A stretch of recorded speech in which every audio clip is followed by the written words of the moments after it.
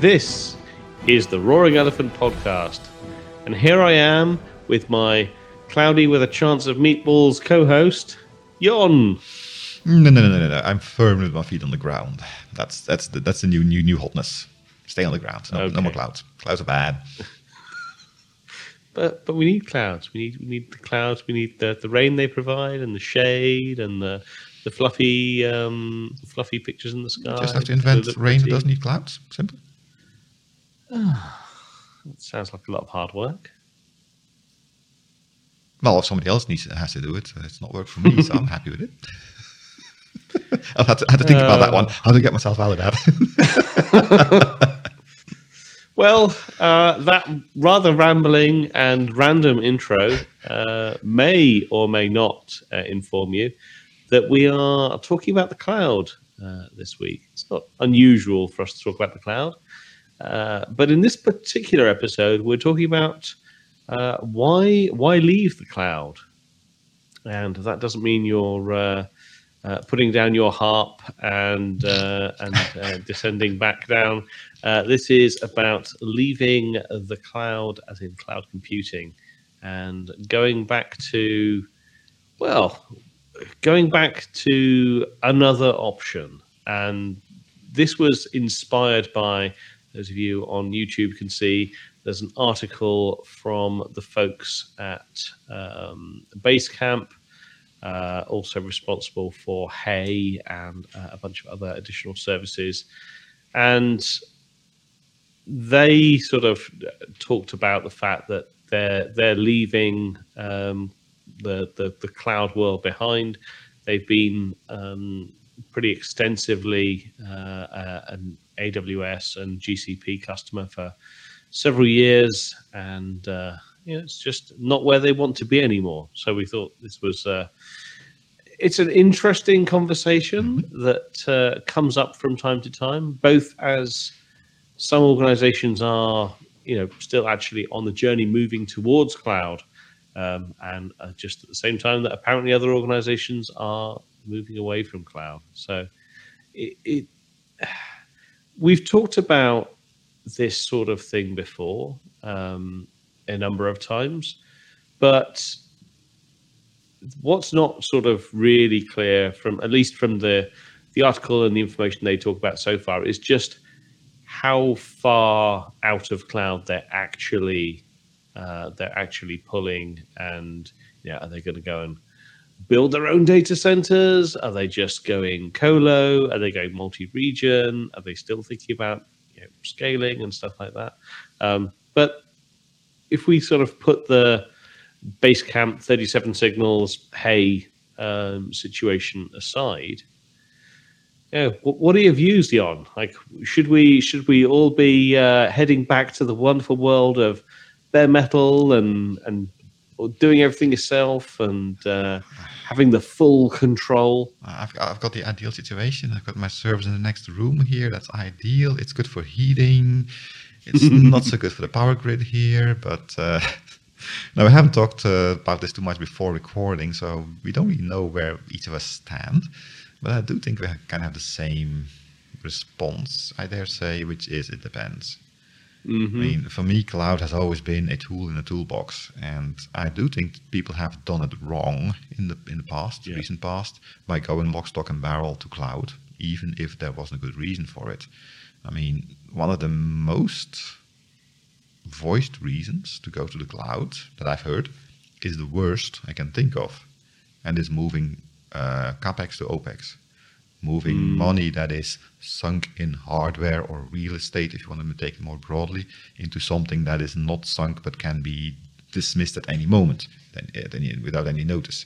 And of course, doing that means that somebody else has to do this sunk cost, and they will have to protect themselves. If everybody suddenly stops using the stuff, they will still need to pay off that hardware. I mean, the hyperscalers still buy that hardware. They don't rent it. They sometimes even build it, but still they have money invested in that stuff.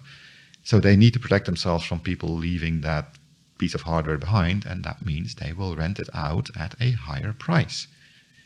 OpEx will always be, almost always be more expensive than CapEx. It's just on the bookkeeping level. It's in a different column. and certain ways of looking at things, especially if you go to stock exchange and IPOs and things like that, that makes it look more nice. But it's definitely the worst reason to go to cloud. There's good reasons to go to cloud, a lot of them even. This ain't one. Yeah, I mean the other one that we regularly hear and also regularly debunk is cost. Like cloud being cheaper is the sort of thing often that cloud vendors will be pitching, but that very few people actually realize. And the Basecamp folks actually talk about a few kind of clear reasons or a few clear things that in their mind are the reasons that you should stay in cloud or should move to cloud. Don't go to the positives yet, because the cloud costing is a good one to go a little bit deeper upon, I think. Because as you said, the cloud vendors, hyperscalers typically say cloud is cheaper. Well, no, they never say cloud is cheaper. They say your total cost of ownership when you use cloud is cheaper. And then they bring in a lot of secondary costs that you supposedly can save upon, like people, personnel, downtime, things like that. And in my experience, when people go to cloud for the good reasons, and we'll see the good reasons in a second, it typically makes everything more complicated. Because if you don't have direct access to your computers, to your servers, then you will have to set up systems to have remote access. That makes it more complicated. Also, some of the advantages of the cloud, we'll mention them in a minute, kind of engender more complicated architecture, more loosely coupled architecture, and things like that, which makes things harder to maintain. Now, while it's true that you will be able to maybe fire some people that do nothing but disk swapping all the day, and one might argue that that is not a job a human should do, but you probably still will be paying the same amount of people. Now, in the ideal situation, whatever you're building is going to have more revenue. You will get more money in for the same or similar amount of cost, or even if it's a bit more cost.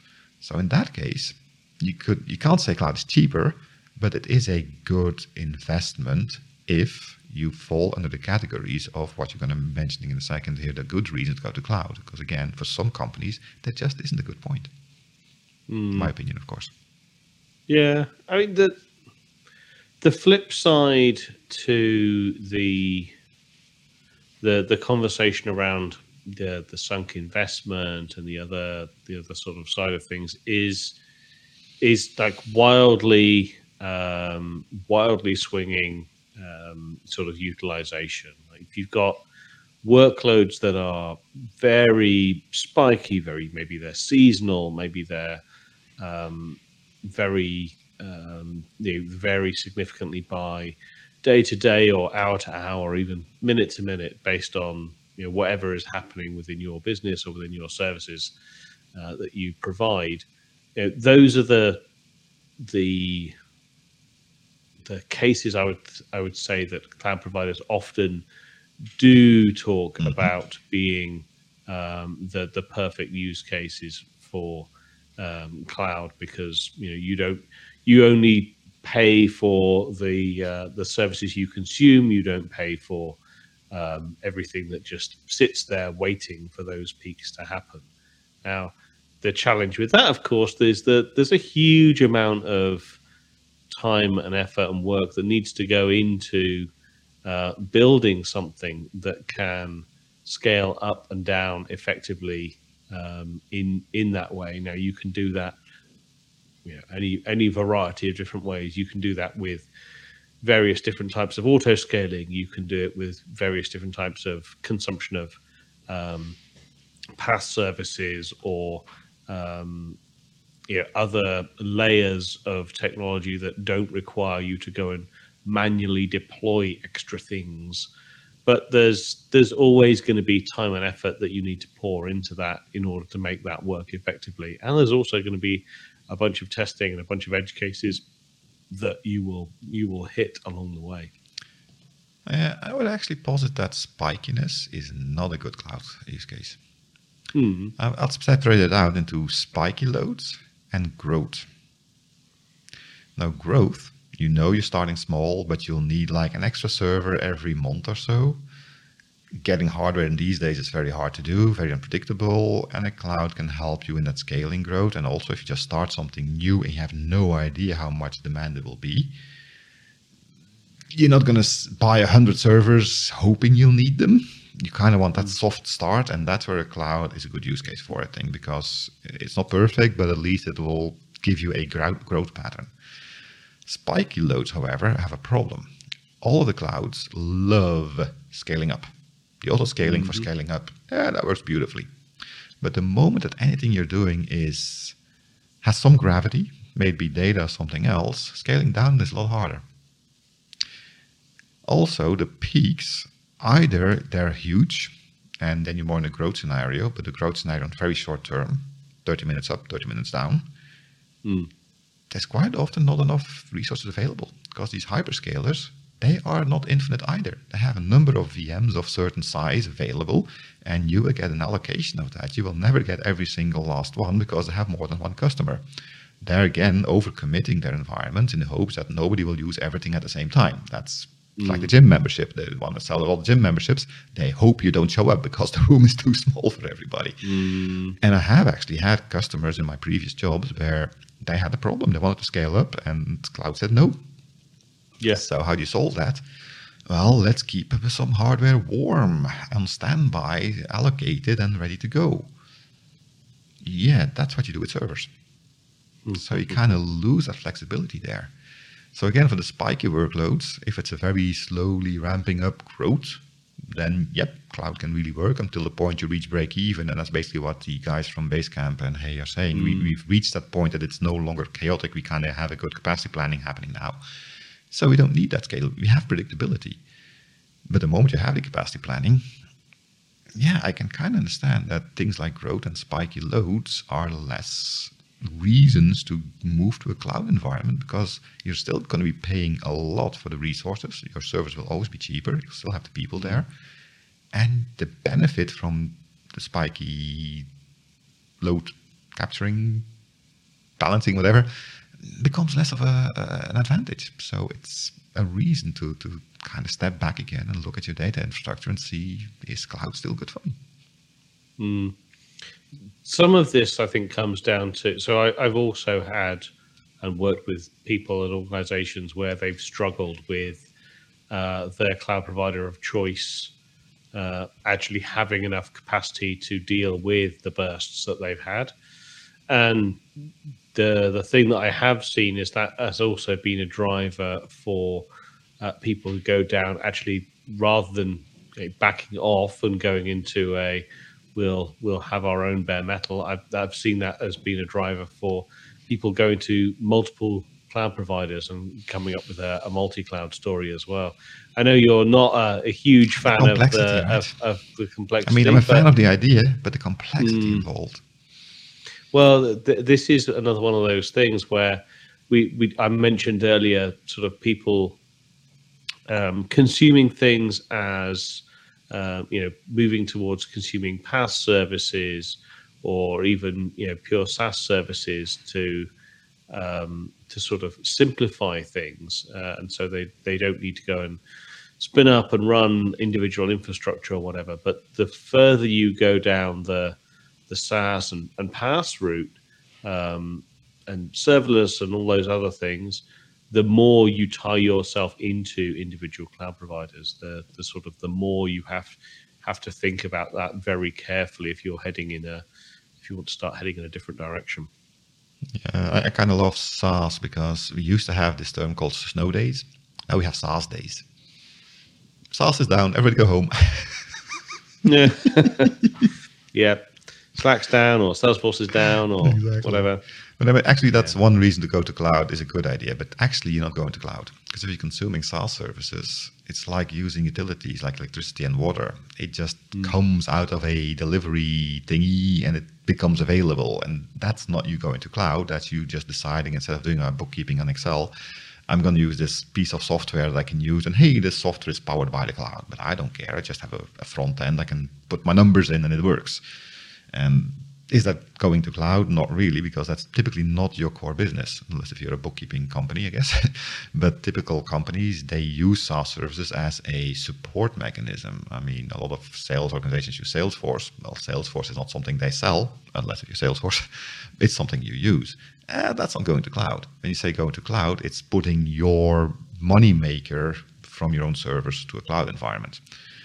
The first part, using the support things, putting that stuff in the cloud, yeah, makes sense. If you can do SaaS stuff, it makes total sense. You can probably have a better way of paying per seat and things like that, which can make sense if you have a certain size. If it's just mom and pop shop, no need to do that. You're probably going to be very happy with Excel sheet, and even Excel is in the cloud these days with Office 365 or the Google Sheets alternative, of course. But you have choices there. But the moment you have an enterprise, then yeah, putting that kind of stuff as a SaaS service kind of makes sense. Just like you don't have your own wells in your garden to take your own water.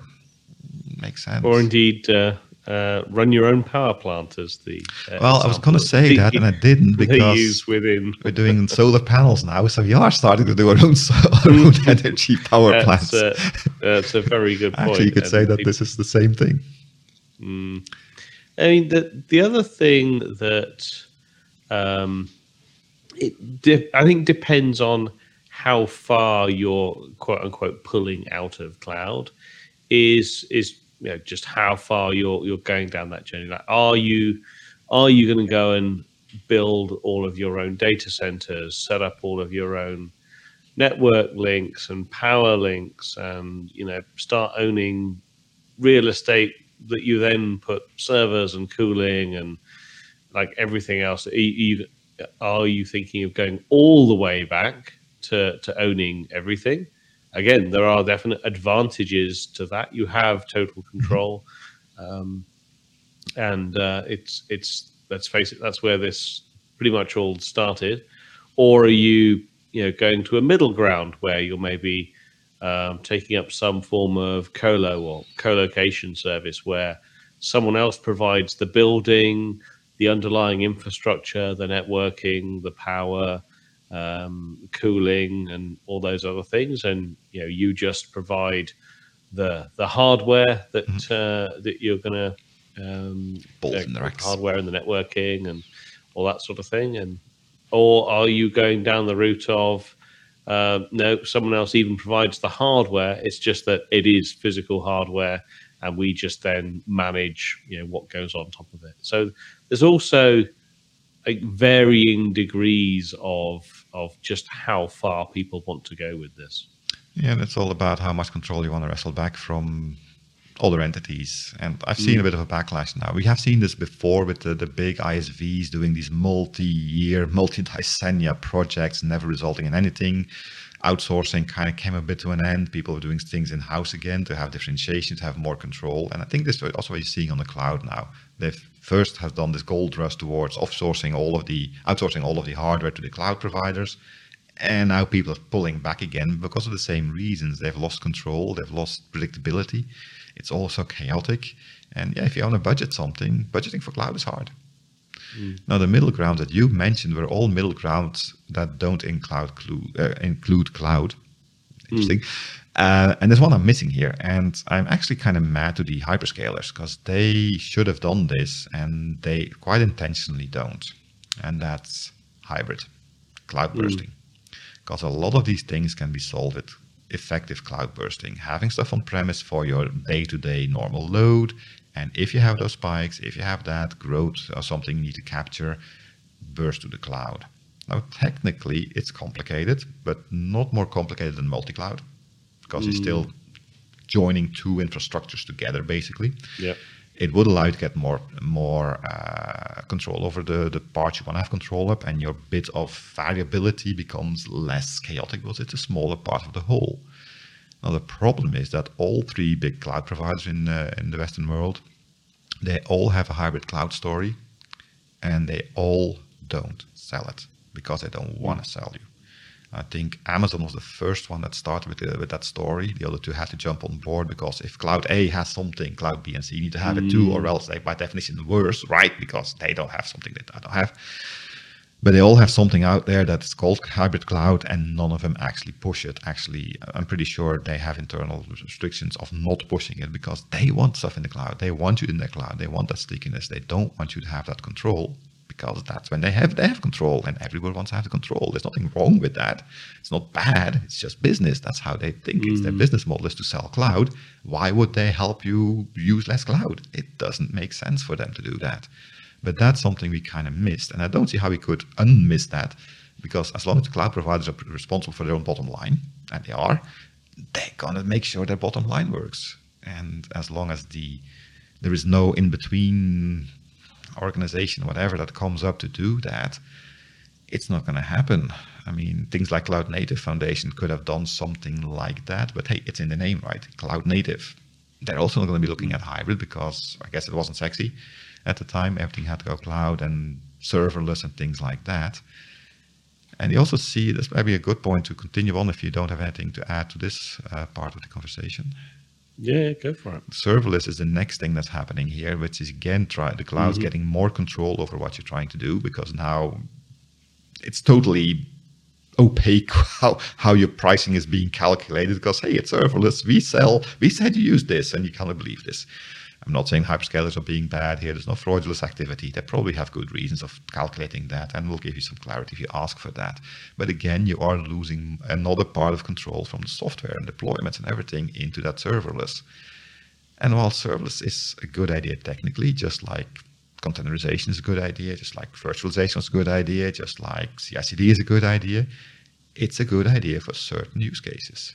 And this is something, I mean, the reason I'm talking about serverless now is because in my day-to-day job, it comes up more and more, because the hyperscalers are pushing this serverless more and more, because again, it gives them more control.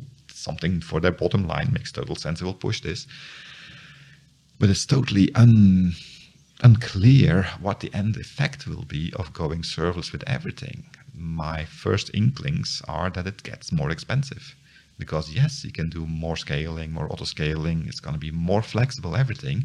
But everything we talked about before still applies. You still have that, let's keep stuff warm because cloud might not have these services available and I need it and things like that.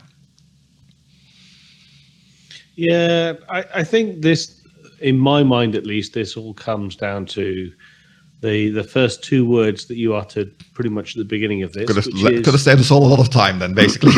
No, I mean, which is it depends. I think that there is never one right answer for everybody.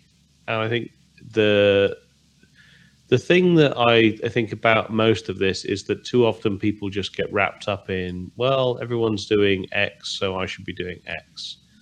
And some very successful companies are doing X, so let's do X. Yeah. And Google's been a big push for this, right? Yeah. And so for me, it's all about not ignore what companies are doing X, but yes, for sure, consider it, but evaluate it, learn from it, but evaluate it within the context of what you're doing and what you need as an organization. Because just because company Y is doing X, that doesn't necessarily mean that it will be the right fit for you. And that's exactly the same as, the folks at